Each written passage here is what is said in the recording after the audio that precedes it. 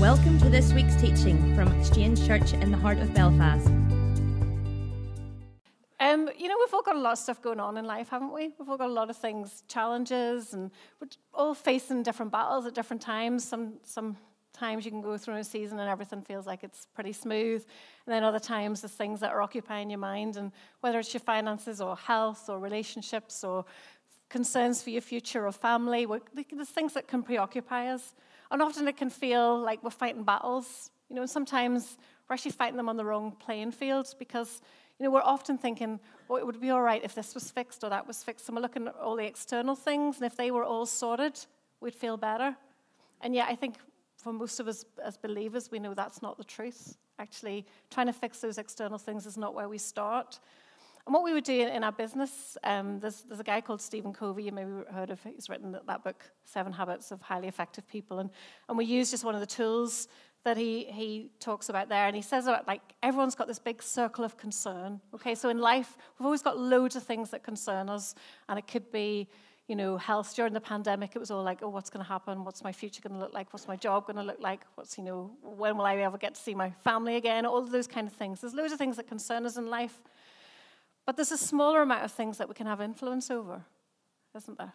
So we could get concerned about everything, but there's only a certain amount of those things we can have influence over, and there's an even smaller amount of things that we can actually control. And when it comes to looking at those things we control, it's basically ourselves, how we show up, what we think about, what we do, how we behave. That's how we handle and manage our emotions. That's what we can control. And then there's some things that we can have influence over. And then there's a whole lot of things that concern us, but actually some of that stuff we just can do nothing about. And the whole idea, the Stephen Covey idea, is actually just put your energy, because we've only all got a certain amount of energy, only put your energy into those things that you can have influence over, because, you could worry all the time about who the next politician's going to be or whatever might be the thing that's worrying you. But if you can't actually affect that every day, then just put your energy into things that you can influence. And I was thinking, the incredible thing for us as believers actually is that we can have influence over a lot more things that concern us than people in the world, okay? Because they could be concerned about a whole lot of things, but actually unless they physically or can do something about it, it's not going to change. But as believers, through the power of prayer and through proclamation and confession of God's word and partnering with the Spirit, we can see things change. And I was thinking about just incredible things. One of the things for me growing up, I was studying for my GCSEs. I loved languages, and I did French and German, and then I went on to do French and German A-level. And one of the brilliant, incredible things that I saw, this is showing a bit my age now, was when the Berlin Wall came down. Hands up, who remembers that? Yes. Hands up, all of you younger people. I was actually Googling it today. It happened in 1989, okay? And because it happened, were you born then? He was -3. Oh, my word. That is so scary. Okay. Well, because it had literally just happened as I was doing my A-levels, it was the thing that you were going to get asked about in your oral exam. They talked to you about current affairs. So I remember the word. It was Wiedervereinigung. I used to feel really proud of myself. Oh, the Wiedervereinigung, which meant the reunification. Actually, it's a wee funny story. Whenever I first met Andrew, I used to teach him German because we were living in France. This is how we first met. We were both doing teaching assistants. He was learning French, and he was doing French and business degree. I was doing a French and music degree. You get sent off to that country to live for a year. So that's how we met each other. We were both living in the same accommodation with students. And so we had German students living with us. And I used to say, I could teach you a bit of German, because the Germans were really good, brilliant at languages. So their English was absolutely brilliant. But sometimes at breakfast, we were always really quiet because everyone was just too tired to kind of talk to each other in French. So you got a mixture of all the different languages, whatever you could sort of remember. But I used to tell Andrew, you should say this to them, say that. So the one thing I taught him to say, do you want me to tell him? Okay. So I have to go there. Because what I love about German is that it's so kind of graphic. They just say things as it is, all right? So they have this brilliant word for diarrhea, okay? And it's called Durchfall, which means fall through. How horrific is that? And then the word for constipation was Verstopfung. You can kind of guess, can't you, from how it sounds. So I used to say, like, you should tell them ik habe duikval. That's like a good thing to say. And I think one of the things I taught Andrew to say was, I have diarrhea. How do you get to the hospital, please? Anyways, that was my bit of German. So along with that, and Wiedervereinigung. But what is this all about? So we've got loads of things going on in life, loads of things that concern us, haven't we? But there's only a small thing that we can influence. But the Wiedervereinigung, why I was going to tell you that, was because people prayed. I didn't realize this at the time, but looking back and doing a bit of research, there was people praying for years and years and years to see those walls came down, and they literally came tumbling down. Isn't that fantastic? So people, they literally had a lot of us have walls, and things that we feel are barriers in our lives. They literally had a physical wall that was stopping them from, being united with their family, the German family. And it came down because people prayed and believed and declared things, and that wall came tumbling down. And I just think that's incredible that we can see breakthroughs, but for most of us, we don't see as many as we want to see. Isn't that right? And then we go into this thing of like, how does all this happen? And, God, what do I need to do? And we hear verses like, without faith, it's impossible to please God. We know that verse from Hebrews 11:6. And then we kind of go, oh, gosh, is it about faith? And do I need to have more faith? And then what we know in Romans 12:3, it tells us that we've all been given that measure of faith. And then so we kind of go, right, we have faith, but it's like faith is this muscle that we kind of need to use because, we all know, like I know there's times that I haven't been using certain muscles very much, and I go for a walk in the mornings, and I'm like, oh, gosh, yes, remember those muscles, And then, so how do we activate this faith? We know in Romans 10:17, it says, faith comes by hearing, and hearing by the word of Christ. So it's this thing of hearing. And I think the original translation is to hear and to hear it again and to hear it again. It's not just this one-off thing like, oh, I heard about that. But it's actually this becoming a part of you, that the truth of God's word actually becomes part of who we are. When you talk, when you're around people a lot, sometimes you can start to pick up their accent. I know if I go back to England now, everyone thinks I sound Irish. Over here, people still think I sound English. But it's just like, I've been around you guys a lot. When I first came over here, I worked on the Shankill Road. None of the kids understood a word that I said. I was working in a nursery, and they would all come up to me saying, I want a bake. And I was like, a beak? A what? And they're talking about the peelers and the windies, and I had it's like, dictionary. What is this? But so I had to change the way I said things. I remember teaching the word in P1. I had to teach the word can't, but they were all like, what? So I'd say can't, you can't do this, or because just certain things just didn't translate. But it's like, if it becomes part of us, that's how we sound. When the word becomes part of us, that's just who we are. So the word of faith comes by hearing and hearing and hearing. And so what we need to recognize is that we've got all of this stuff going on, the stuff that concerns us. But the greatest battle is going to be fought in our minds. It's not going to be fought out there trying to make things right. It's going to start with how we think about things. And if you've been coming along to the Bible studies, and hopefully when we get the podcast done, if you haven't been able to be part of those, we'll be able to... You'll be able to tune in on the podcasts. But we know that, as you think in your heart, so are you. We know that verse in Proverbs 23:7, as you think in your heart, so are you. So you think things, and it creates feelings in you that then influence how you behave. And it's those three things. You think it, you feel something, you have an emotional response, and then we act upon that. So we need to look at, what are we thinking about? If the Lord's telling us, as we think, so we are, so we act, what is it that we're thinking about? And there's so many things, isn't there? Ryan and I were talking this morning. He was you can ask him later on, him and Ruth were in a floating tank yesterday where everything stopped and life was still and you could actually hear your own heart beating and, hear your thoughts, literally. And it's like sometimes when we want to stop and just be with the Lord, all it feels like is our mind is just going crazy, isn't it? So many thoughts going on. We're thinking about our future. We think about our kids. We think about our friends. We think about what's been happening in the day. We think about relationships. We think about work. We think about our health. We think about getting older. We think about changes in life and so many different things.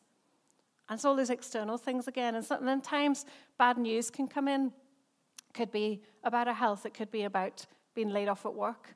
And what do?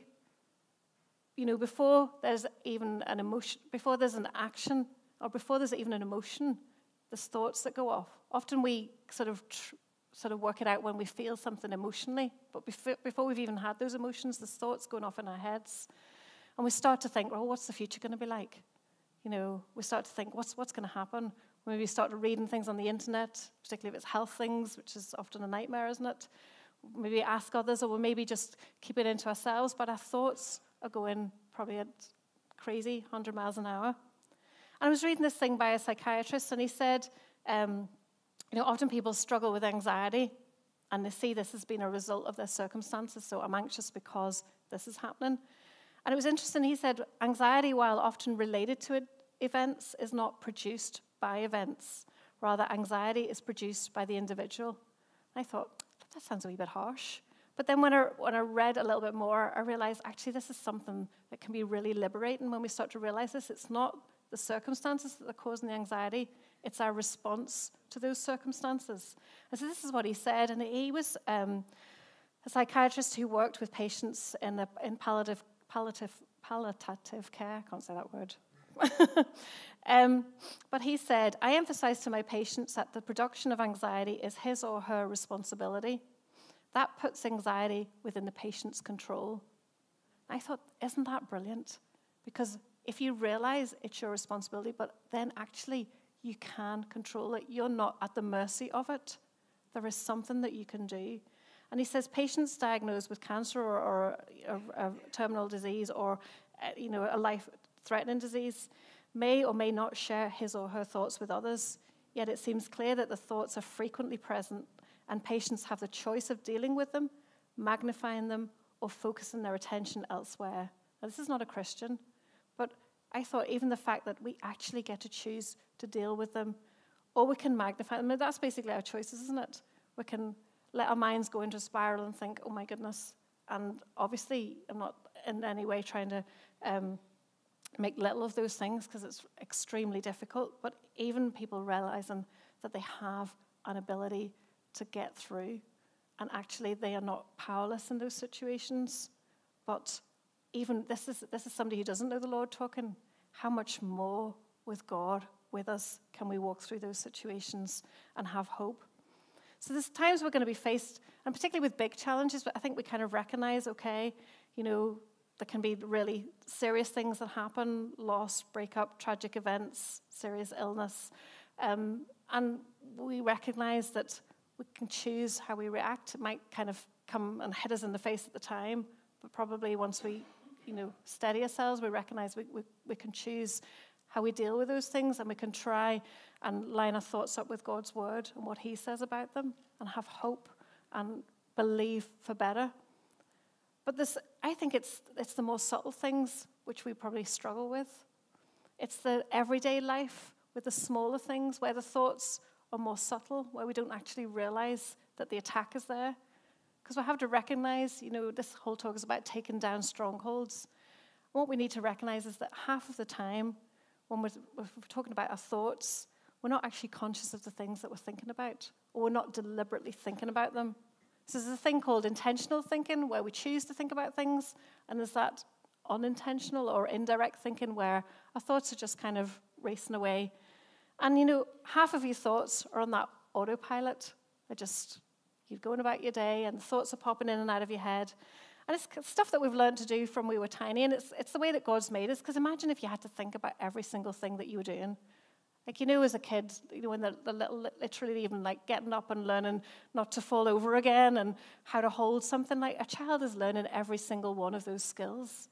So imagine if for us now you had to literally think, how do you put my foot in my shoe? And, what's this like sort of moving through the room? And, oh gosh, can I sit down on this? How low is it? If you had to think about all of those things deliberately, you'd be exhausted. You'd just stay in bed all day, wouldn't you? Be like, that's far too much work.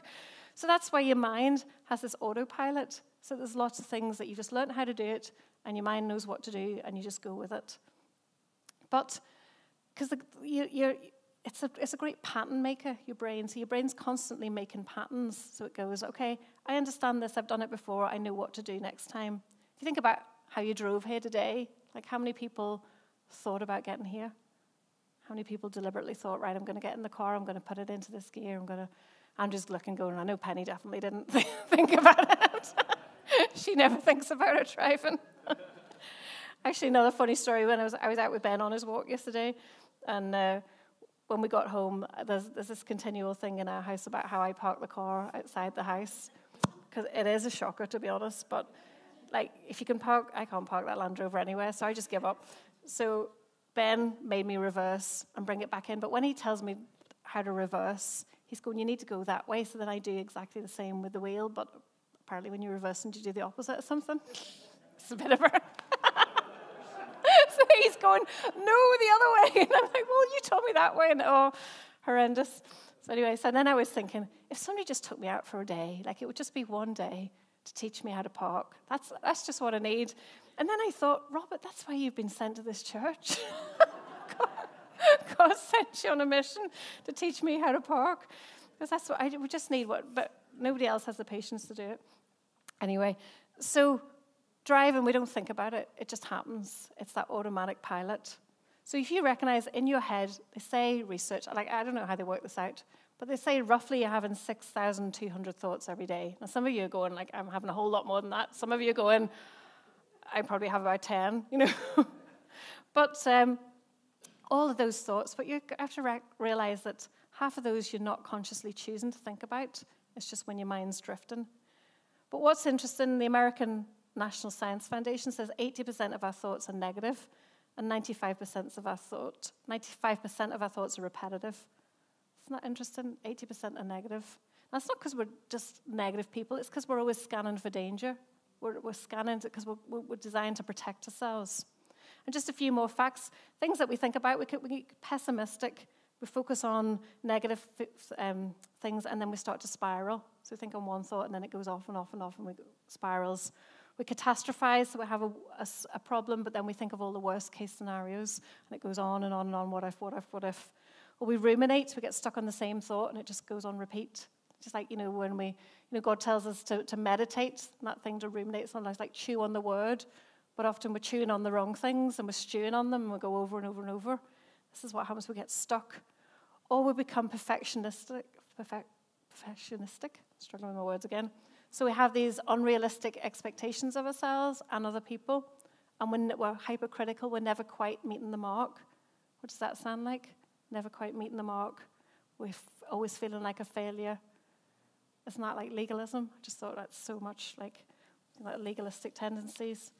So probably all of you recognize something there. All of us, we're either pessimistic, we either get stuck chewing on things, we catastrophize, we're perfectionistic. We've all got these thought patterns. So 50% of your thoughts are based around some of those things. And the world says, the likes of CBT, cognitive behavioral theory, reframe your thinking. So you think about your thoughts, recognize them, change them, because that's going to affect your emotions, which will affect your behavior. And then I actually love this. This is from another study I was looking at. It said, other helpful interventions to help you break patterns of negative thinking. Now look at this. This is from the world. And see how it's all based actually in what God says. It says, practice gratitude. Be thankful. This is how you get over negative thinking. This is what psychology is telling you. I just thought, oh my word, it's what God's telling us all the time. Give thanks in all circumstances. It says, surround yourself with positive people. Why does God tell us to get here every Sunday? Why is church important? Why is the fact that people sitting at home watching it on a screen is not cutting it? What does he tell us in Hebrews 10:25? We should not stop gathering together with other believers, as some of you are doing. Instead, we must continue to encourage each other even more as we see the day of the Lord coming. And then another thing the world tells us to do is to have an increasing awareness of negative self-talk and replace it. And what does the word tell us? Take captive every thought to make it obedient to Christ. And then other things, let go of negativity and practice self-compassion. What does the word tell us? Cast all your anxiety on him because he cares for you.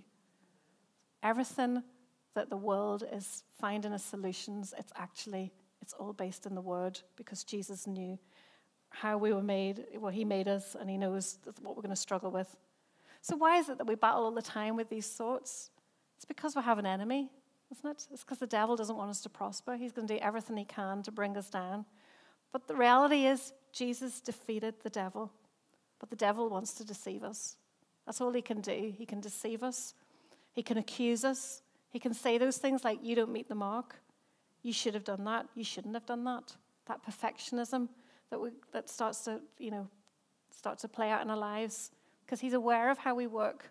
And he doesn't know what we think, but he can put questions into our heads that make us challenge or take us away from believing the truth. And what does he tell us? Psychology will tell you that there's three things, the three lies that people believe. We talked about this in the Bible study. There's the three core beliefs that keep people captive. And those three things are, I'm unlovable, I'm helpless, and I'm worthless. And how far from the truth is that of what God says about you? So if we have all of these things going on, all of these thoughts, 50% of the time we're not consciously thinking about where our thoughts are going, but a lot of those thoughts are going to be based on lies if we're not careful, if we don't take them captive. And what does Jesus say when we're worrying? He says, can any of you, by worrying, add a single hour to your life? So we know it's not good for us. We know he doesn't want us to do it. And he says to us, come to me, all who are weary and heavy laden, and I will give you rest. That's his heart for us. And what does he want us to do with thoughts? Just like I've said in 2 Corinthians 10, 3-5, he says, for though we live in the world, we do not wage war as the world does. The weapons we fight with are not the weapons of the world. On the contrary, they have divine power to demolish strongholds. That's what God has given. He's given us this ability. We don't have to manage our thoughts. We can actually demolish them. The world can show you how to manage your thoughts, how to manage your emotions. But Jesus actually wants to give you the ability to take down those things that are holding you back. He says we demolish arguments and every pretension that sets itself up against the knowledge of God, and we take captive every thought to make it obedient to Christ. So it's not about having enough faith, but it's about dealing with the unbelief, with the false beliefs about who God is and about who we are in him. So we're going to look at a story in Matthew 8. So if you want to get your Bibles or get your phones out, and we're going to look at the story of Matthew 8 and how Jesus healed the leper. Okay? So it says, when Jesus came down from the mountainside, large crowds followed him, and a man with leprosy came and knelt before him and said, Lord, if you are willing, you can make me clean. Jesus reached out his hand and touched the man, and he said, I am willing. He said, be clean. Immediately, he was cleansed of his leprosy. So why am I choosing this story, and what's this got to do with thoughts? This is kind of, often when we hear these stories, we've heard them in the past, and yes, we know the man gets healed, and Jesus came and he healed people, so he was just demonstrating who he was. But there was huge significance in this story because the man with leprosy approached Jesus. That was massive because leprosy had a huge stigma with it, and it was synonymous with impurity and with divine punishment. It was a chronic, incurable disease, and it meant that you were unclean. And an unclean person was separated from their community. And we often think, probably we sort of relate that to like COVID times, and oh gosh, you couldn't come near people in case you spread that. But actually, it was actually more about moral contamination than the physical, the medical side of it. It was like, oh, something wrong with you, and we don't want you to be part of us. So people were ostracized. And I didn't realize how strong a stigma this was until I was doing a little bit of research and looking at how in the Old Testament people were inflicted by God with leprosy because it was part of the curse. And so there's a number of different illustrations of this. Miriam, with Moses, Miriam and Aaron complained about Moses, and they grumbled, and basically like We don't want him as a leader, like the state of, what he's doing. And so in Numbers 12, as a result of that, as a consequence, Miriam, was covered in leprosy. And, that was like part of, obviously it went away again, but it was like almost a sign of like, you don't touch God's chosen one. Joab was cursed by David for killing Abner, his rival. So again, the curse was, he was given leprosy, so not great. Gehazi, do you remember this one? So the story of Naaman, whenever Naaman was healed, and he had to go and wash in the river 7 times, and he didn't want to go and do that. But Naaman's response was to give money, and Elisha didn't want that. But Gehazi, his servant, was kind of like, fair enough, you don't want it? Sure, I'll take the money. And then the consequence was Elisha said that you'll have leprosy. That was in 2 Kings 5. And then King Uzziah, again, because of usurping priestly duties in 2 Chronicles 26. I sound amazing when I quote all these verses, but I was doing research on this. But I didn't connect all of this before. But again, he was given leprosy. So it was known in that time that actually that was like a punishment from God. If you had leprosy, it was seen as a punishment. So how would you have felt if you were a leper? Would you have expected to get better? Would you have expected to come to God and receive healing if actually you were believing that this is what God had given you? Because in the Old Testament, there was judgment and there was punishment for sin and there was penalty for actions. But it made me think, how many people today are still living with that mentality? How many people today are still believing that there's punishment for their actions? How many of them are not recognizing that when they come to Jesus, that he's the one that's dealt with that? And when we come, believe that he's died for our sins, that he's taken that away, that we can now be free. And the leper in that story that we're reading about, he would have grown up learning all about that. He would have known the Torah. He would have known that leprosy was part of the curse. So his thoughts about his condition would have been shaped by his environment. And he probably wouldn't have had hope for his future. He probably wouldn't have believed that it could have ever changed. He wouldn't have imagined anything different for himself because he was an outcast. And he wouldn't have thought that he could come to Jesus. So why did he approach him? What changed? He must have heard something new. Remember, we're talking today about our thoughts, about what we believe that affect our emotions, that affect our actions. He was able to change his thinking because Jesus came as a rescuer to free us from the penalty of sin. He came to be our savior. And as soon as he started his ministry, he showed that his new kingdom was completely different.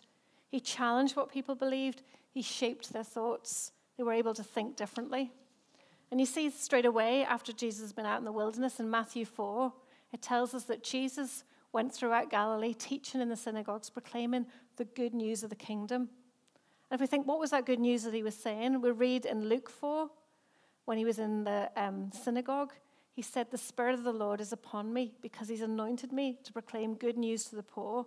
He sent me to proclaim liberty to the captives and recovery of sight to the blind, to set at liberty those who are oppressed, to proclaim the year of the Lord's favor." And then what's the result of this teaching? It tells us again in Matthew 4 that he was healing every disease and sickness among the people. News about him spread all over Syria, and people were brought to him, all who were ill with various diseases, those suffering severe pain, the demon-possessed, those having seizures, the paralyzed, and he healed them. Isn't that amazing? People who were sick, people who were in bondage, people who'd believed that maybe they were like that because it was their own fault, were suddenly coming to this man to receive divine healing. Because their hearts were stirred, they were no longer in fear. They were no longer believing that they were shameful. They no longer believed that they had to be excluded. They'd taken that old belief, and suddenly there was a new thought, a new belief saying, do you know what? I think I'm accepted. I think I'm forgiven. I think I've got a second chance. That's what Jesus came to declare. And what were people's emotions? Suddenly they had these new thoughts about themselves, and then they had new emotions. They had hope rising up on the inside of them. And then what resulted in them? People came and approached Jesus because there was hope in their hearts. So this man with leprosy, what did he hear? What was it that he heard that made things different? If you read a few chapters before, in Matthew 5, you get the Sermon on the Mount, where Jesus is saying, "Blessed are the poor in spirit, for theirs is the kingdom of heaven. Blessed are those who mourn, for they're going to be comforted. Blessed are the meek, for they're going to inherit the earth." And how was this man feeling, this leper? I think he would have felt rejected. I think before he heard those words, he would have felt beaten down, downcast and lowly. And yet he hears, "Blessed are the poor in spirit." It doesn't matter how low you're feeling, because you're going to be blessed. He said, "Blessed are those who mourn." This man probably mourned a lot for his life, what he thought it was going to look like, what it was now looking like, what his future was like, what he'd had to give up, giving up all contact with probably family and friends. He'd mourned a lot. And suddenly he was told he was going to be comforted. He'd felt meek. He would have felt unworthy. He'd felt like he didn't deserve anything, that he couldn't go any lower. And suddenly he's been told he's going to inherit the earth. This is good news. And then what does he hear in Matthew 7? If you just think of this journey this man's been on, I think it's incredible. Because in Matthew 7, he's hearing, "Ask and it'll be given to you. Seek and you'll find. Knock and the door will be opened to you. For everyone who asks receives. The one who seeks finds. And the one who knocks, the door will be opened." And you know what I love is Jesus didn't say, "Ask if you've been really good." I just think so often we just read those things and we don't qualify it. He doesn't say, "Ask if you didn't sin." He says, "Ask." That's all. He says, "Ask." And then he says, "For everyone who asks." Everyone. Everyone. Every single person, every one of us here can go to Jesus and ask. And it says, we'll find. And if we knock, the door's going to be open. And then I love this next bit. This is what this leper's hearing. Like this had to be something that he heard that made him change his perception of why he could approach Jesus, of why a leper could go and reach out, why somebody unclean could go to somebody who was clean, a teacher of the law, a rabbi. Why did he believe he could approach Jesus? What did he hear? The Sermon on the Mount says, "Which of you, if your son asks for bread, will give him a stone? Or if he asks for a fish, will give him a snake? If you then, though you are evil, know how to give good gifts to your children, how much more?" Don't you love those words? How much more will your Father in heaven give good gifts to those who ask him? So in everything, do to others what you've done, what you'd have them do to you, for this sums up the law and the prophets. I love the way Jesus takes those extremes, don't you? If you want bread, would he give you a stone? If you want fish, would he give you a snake? As parents, I know there's some days where I'm going, right, girls, come on. Yes, we've only got the moldy piece of bread for packed lunch today. I'm sorry. Oh, that's just what you're having. It's not very exciting in the fridge. Sometimes you maybe, yes, the coleslaw's 2 days out of date, but it's not going to kill you. Just eat it. All I ever say in our house, it's fine.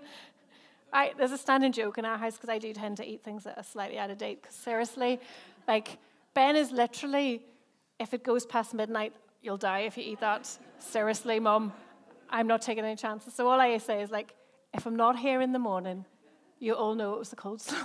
It's literally, it's always coleslaw. I don't really like coleslaw. And nobody else takes a chance, so. But I'm still here, still here. So if I'm not, you'll know it was the coleslaw. But it's that catastrophizing again, isn't it? That negative thinking.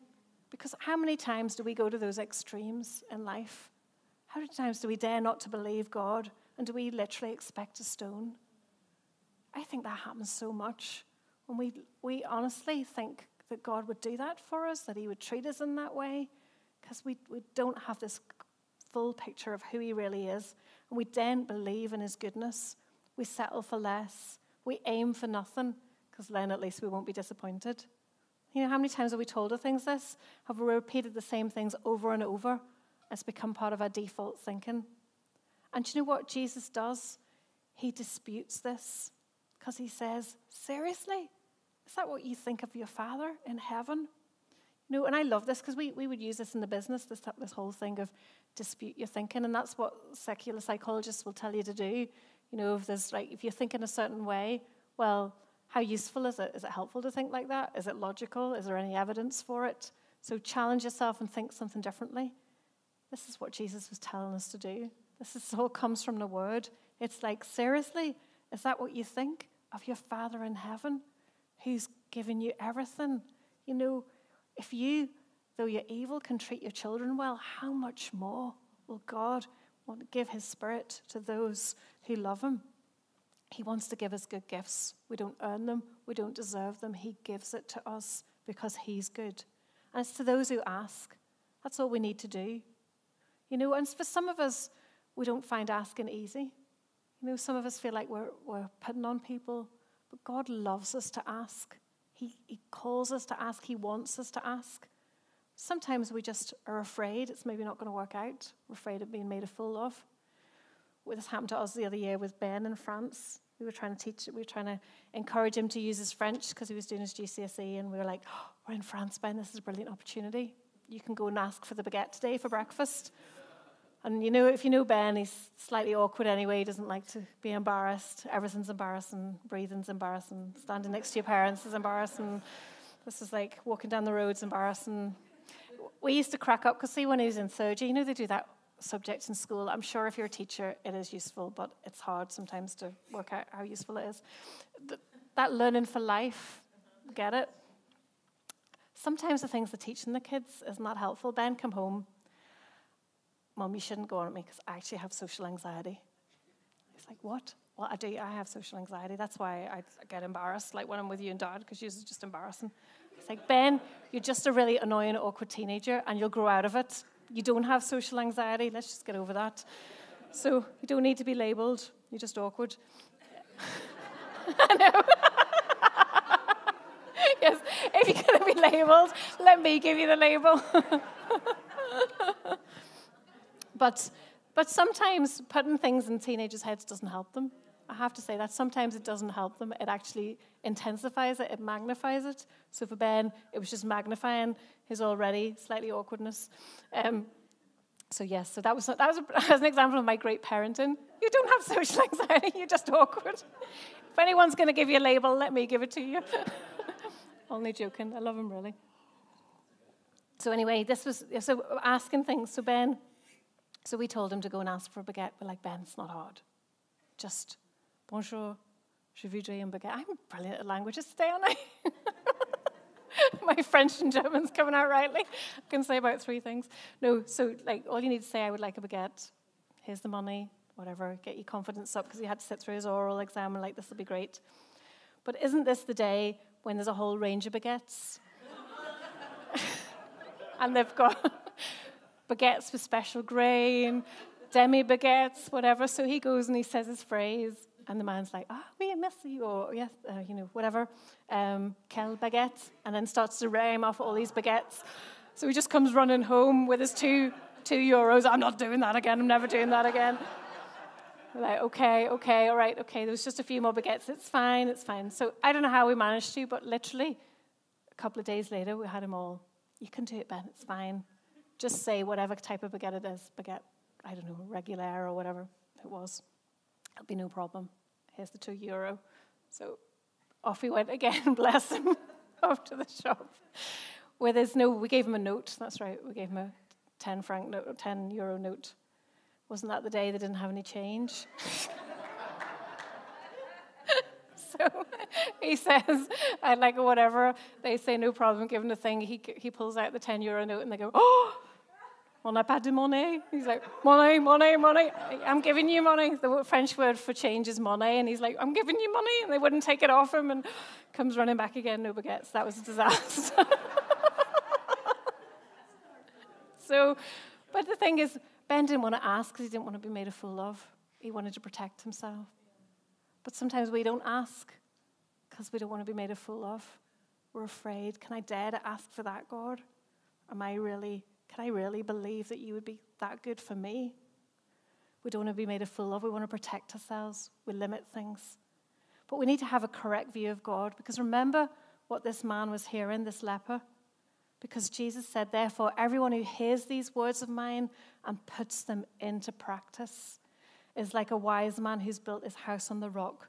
The rain came down, the streams rose, and the winds blew and beat against that house, yet it did not fall because it had its foundation on the rock. But everyone who hears these words of mine and doesn't put them into practice is like a foolish man who built his house on sand. The rain came down, the streams rose, and the winds blew and beat against that house, and it fell with a great crash. So we've got to hear these words. Remember, faith comes by hearing. We've got to hear them and hear them and hear them. And then we've got to act on it, haven't we? So we've got to hear so that our thoughts are transformed, so that our emotions change the way we think and feel about the Lord and about his promises towards us. And then we've actually got to act. We've got to believe that the words are true. And part of the action is actually believing in the truth. We've got to start to change those beliefs so that our emotions turn to hope, to confidence, and then we're going to act differently. So when those storms come, and it can be, we all know what storms can look like in our lives, we don't allow the default thinking to take over, because otherwise we just go back to, we know this situation, we've been here before, we try and, we've experienced it before, and all those same emotions come back. And that's not what the Lord wants for us. So I want to leave you this week with a challenge. First thing is to start to capture those thoughts, isn't it? Because a lot of it, when it's default, it's just going on in the background. It's just like it's playing there in the background. That kind of, that annoying lift music that it's there and it's kind of irritating you, but you just kind of live with it. I think it's time now to go, no, I know it's there, but actually, what's wrong? Laughing at me. We actually need to start taking hold of it. Because what was the language that was used in 2 Corinthians? It's we demolish strongholds. That's not kind of like, oh, I'm not thinking that. It's actually going, no, hold on a minute, Lord. This is not who you say I am. This is not how you want me to see myself. I am not helpless. I am not worthless. I am not unlovable. Think of those three things. That's what that leper would have thought about himself. He would have thought that he was helpless. What can I do about this? This is never going to change. He would have thought he's worthless. This is what I deserve. He would have thought I'm unlovable. How could anyone love me like this? But that's a complete lie, because God says you're loved, you're accepted, you've been chosen. So we've got to take down those lies. We've got to take captive those thoughts and make them obedient to Christ. And it's funny, how do we do that? I was listening to a podcast this week by Caroline Leaf, Dr. Caroline Leaf. I don't know if any of you listen to her. She's a neuroscientist, she's Christian, absolutely phenomenal work on thoughts. And she does this thing, podcast you can listen to. It's called Cleaning Up Your Mental Mess. I'd advise you to go and listen to some of the stuff she says, but it's brilliant. But she's talking about disruptive thoughts. And it was funny, I was talking to Ryan just before the service, and he was saying about the tank and everything, and getting that time alone with your thoughts. And sometimes when you just want to, just have like chill time or just get time to think, sometimes then it's when all these thoughts pop up that we don't want to hear. And I used to think as well that it was like, oh, try stop thinking about that. That's maybe take me to a wrong place. But she's actually saying those disruptive thoughts, actually it's not about trying to push those down or just get rid of them and think something different, because that's actually your body's way and the way that God's designed you to go, okay, this is bothering you. It's down there. That's why it's coming up, because it's bothering you. And rather than just trying to not think about it or push it out of the way, it's actually, whenever it comes back, that's the time when you get to change it. Because this thing of neuroplasticity, of how the brain changes, it's actually when it comes back, that's when you can reframe it. That's when you can go, okay, I might have thought that, but actually I don't have to see it this way anymore. I can actually now shine God's light into this thought, and I can think about it differently. And that's how we take captive the thoughts. We recognize them. We go, okay, that might be how I'm thinking. That's not what God says. That isn't actually true. And now that this thought has come up, rather than trying to, what's that thing, Andrew, you talk about there, where you're hitting things, whack-a-mole, when you're going, oh, I'm thinking that again, don't think that, I'm thinking that one again, oh no, and you're like mental gymnastics, you're freaking out because all these thoughts are going on that you shouldn't be thinking, and I've got to think new thoughts. It's actually let them come up, because God's going, right, this is there, but hold on a minute. It doesn't need to stay there. And actually, don't just think, oh, go away. Think, right, okay, Lord, you shine your light into it. And now I choose to see that situation differently. And actually what she says is, because there's a whole load of neuroscience around it, that actually that thought and all of the emotions attached to that thought then start to change, so that no longer are you held by that, but actually, because our thoughts actually create things like physical matter within our brains. So it actually starts to come undone, whatever we've like held on to, or whenever those thoughts bring pain or hurt, actually that starts to get broken down, and it can be reframed into something different. And that's how we start to change those habits of thinking, because just like those habits that we have in how we get dressed and drive and whatever, we've got them in our thoughts as well. But there's some thoughts that are good for us and some that aren't so good. And God wants to free us, because I love that verse. It was for freedom that Christ has set us free. We have been set free, but most of us are walking through what that looks like. And God wants us to walk into all of that freedom. And it's by grace that we've been saved. We can't earn this. We don't deserve it. But so we don't want to have these thoughts that are keeping us in bondage. We can't control lots of things in life, but one thing, remember the circle of control. There's loads of things, circle of concern, lots of things going on. So much things we can influence. But the one thing that we actually can control is our thinking.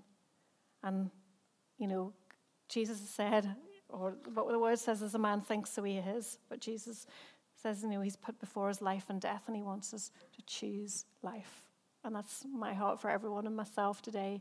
Let's choose life, because that's what God has for us.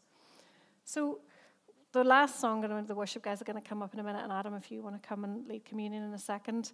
But the very last song that we're singing, and it's actually, we haven't sung it in ages, but I think it's so beautiful. It's called Run to the Father. And that's where you're going to run this morning. That's where I want you to run into his arms, because he wants to bring freedom for you. So let's let Adam come up now. Thank you.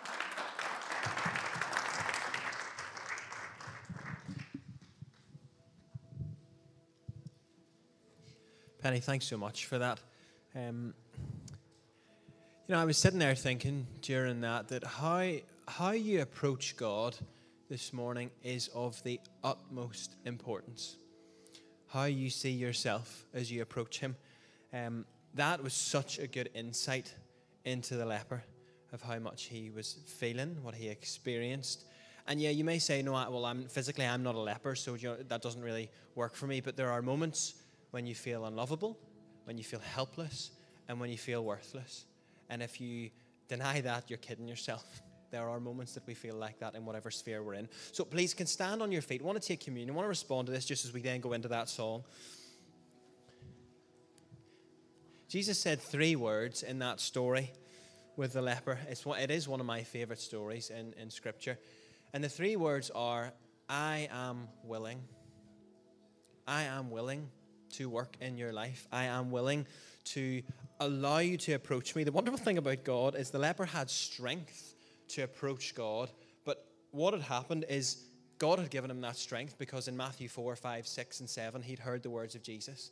So if you need strength to approach God with whatever's going on in your heart today, God gives you the strength. It's the incredible thing. He gives you the strength to approach him. So we say, Jesus, thank you for your body, broken for me, that I can have a life of wholeness. And you look at me with eyes of love and you say, I'm willing to move in your life and move in your situation. So we take and we eat. Thank you, Jesus.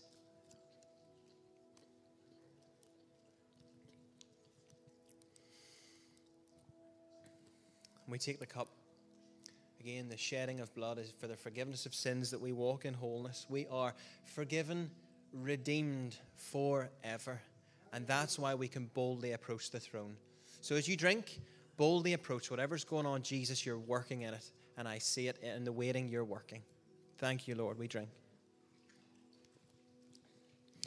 So yes, please respond in this song to what you have heard from the Lord today, what Penny has spoken, what God has spoken through her. We will take our offering in the middle of this last song. As we say every week, you will never hear about money before you've heard about Jesus in this church, and that is the way it will stay. So please respond in your worship and your giving as well, because he's good and he's your provider. We encourage you to give generously. So yeah, we'll respond as we worship.